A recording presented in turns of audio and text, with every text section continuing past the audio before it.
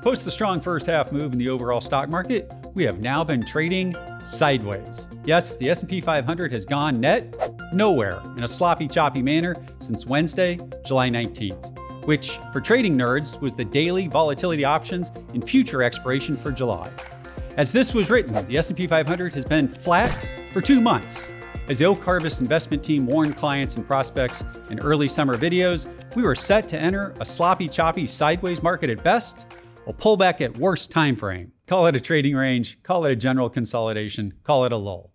A good swing stock trader will call it heaven or Goldilocks, buying sell-offs and selling rallies, and a bad trader will call it a nightmare, getting chopped up, selling lows or breakdowns, and buying false breakouts or buying highs. Investors, the fact is, we can back up a little more in time, into mid-June, and we've seen very little appreciation in the S&P 500. On Thursday, June 15th, the cash S&P 500 was at 44.25. Almost exactly 3 months later, the overall S&P 500 sits within 1 to 2% of that level. I must remind investors that this was only 3 days after hedge fund billionaire and market guru to many CNBC viewers, Ray Dalio, having missed almost 20% positively off the October 22 lows, said it was time to buy stocks. Here's the daily chart of the S&P 500 for the last 18 months. The bad news? We expect another 4 weeks to 6 weeks of the same.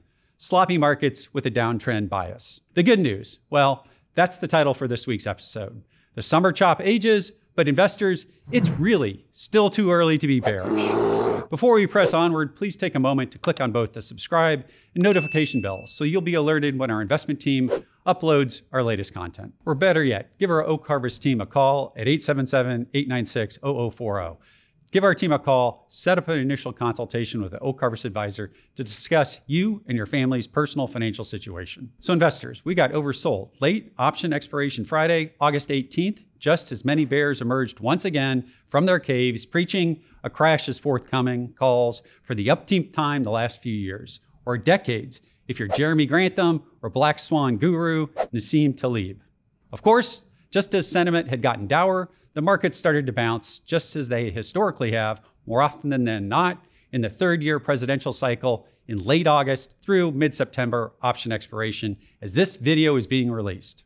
While investors should now expect another month of sloppy and potentially downward pressure on the overall markets as third quarter earnings reports are released, fourth quarter in 2024 revenue and earnings outlooks are conservatively lowered by management teams, and many institutional investors close out fiscal year ends harvesting gains and losses at the end of September and end of October, it's likely that one, it's still really too early to get uber bearish on stocks for 2024, and two, the coming 4 to 6 weeks should present themselves as the buying opportunity that many investors have wanted and waited for in front of fourth quarter 2023 and first quarter 2024 rally. Okay, so why do we believe that we are quickly approaching a buying opportunity when so many other strategists are back preaching they can't buy stocks, inflation is rebounding narrative? Because first and foremost, a fourth quarter bounce in inflation has been expected by the markets for months. It's the way base effects pulling down inflation since June of 2022 and now pushing it higher work in the calculation. The markets are already anticipating this event. 5-year real interest rates, which is the premium over inflation investors earn by buying 5-year treasury bonds, has peaked and it's now rolling over. Here's that chart. Let it sink in. The market is saying you will earn roughly 2.15% real return versus inflation over the next 5 years by buying a 5-year treasury note. Of course, you will have reinvestment risk after 5 years, but that's historically high real return except for the periods into the great financial crisis 15 years ago. Okay, so now I know what you're thinking. Chris, pretty chart. Thanks for the update on real interest rate, but what does it mean to me? Well, first, the bad news. The bad news is that there is no perfect correlation in the stock markets, one that works every hour, every day, every week, or every month, that bats 1,000 all the time. But the good news is that when one looks at historical time periods such as we look to be in, when real interest rates peak, when they break up trends, and when they begin declining, they are historically very bullish for equity assets and coming returns in the overall market. How bullish? Well, let's look at the last 3 times this has happened. Those were late December 2018, late April 2020, and mid-October 2022. Investors, each time the S&P 500 ultimately gained over 12% over the next 2 to 6 months. Did the rally start immediately? No. It took a bit of time, and we expect the same here, but ultimately, it turned into a tailwind for stocks. Why?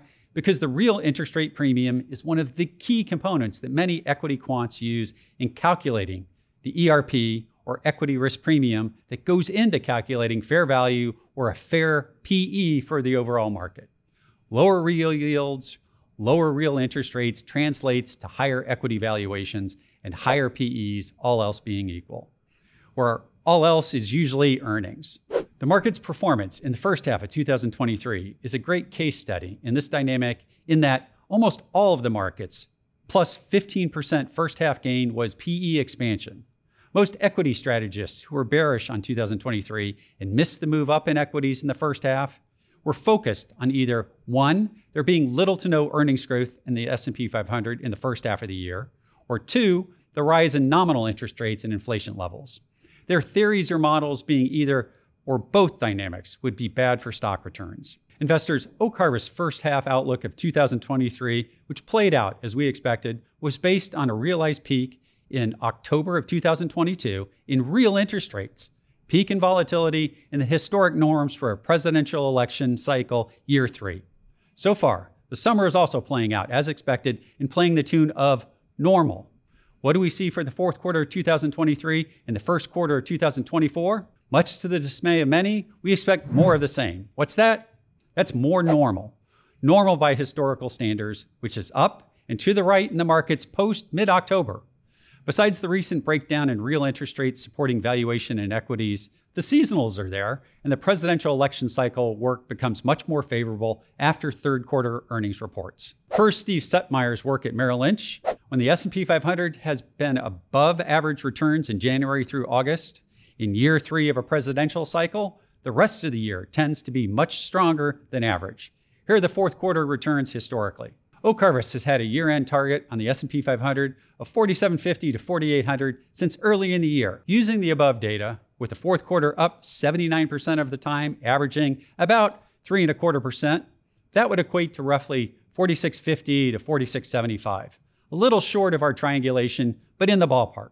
For what it's worth, if the markets were to continue what has been a eerily similar path to the normal cycle we've been following, one would expect, after a brief first half October sell-off, a rally into Thanksgiving nearing 4,600, a year-end rally nearing 4,750 to 4,800, and a mid-year first quarter peak approaching 5,000. Yes, 5,000.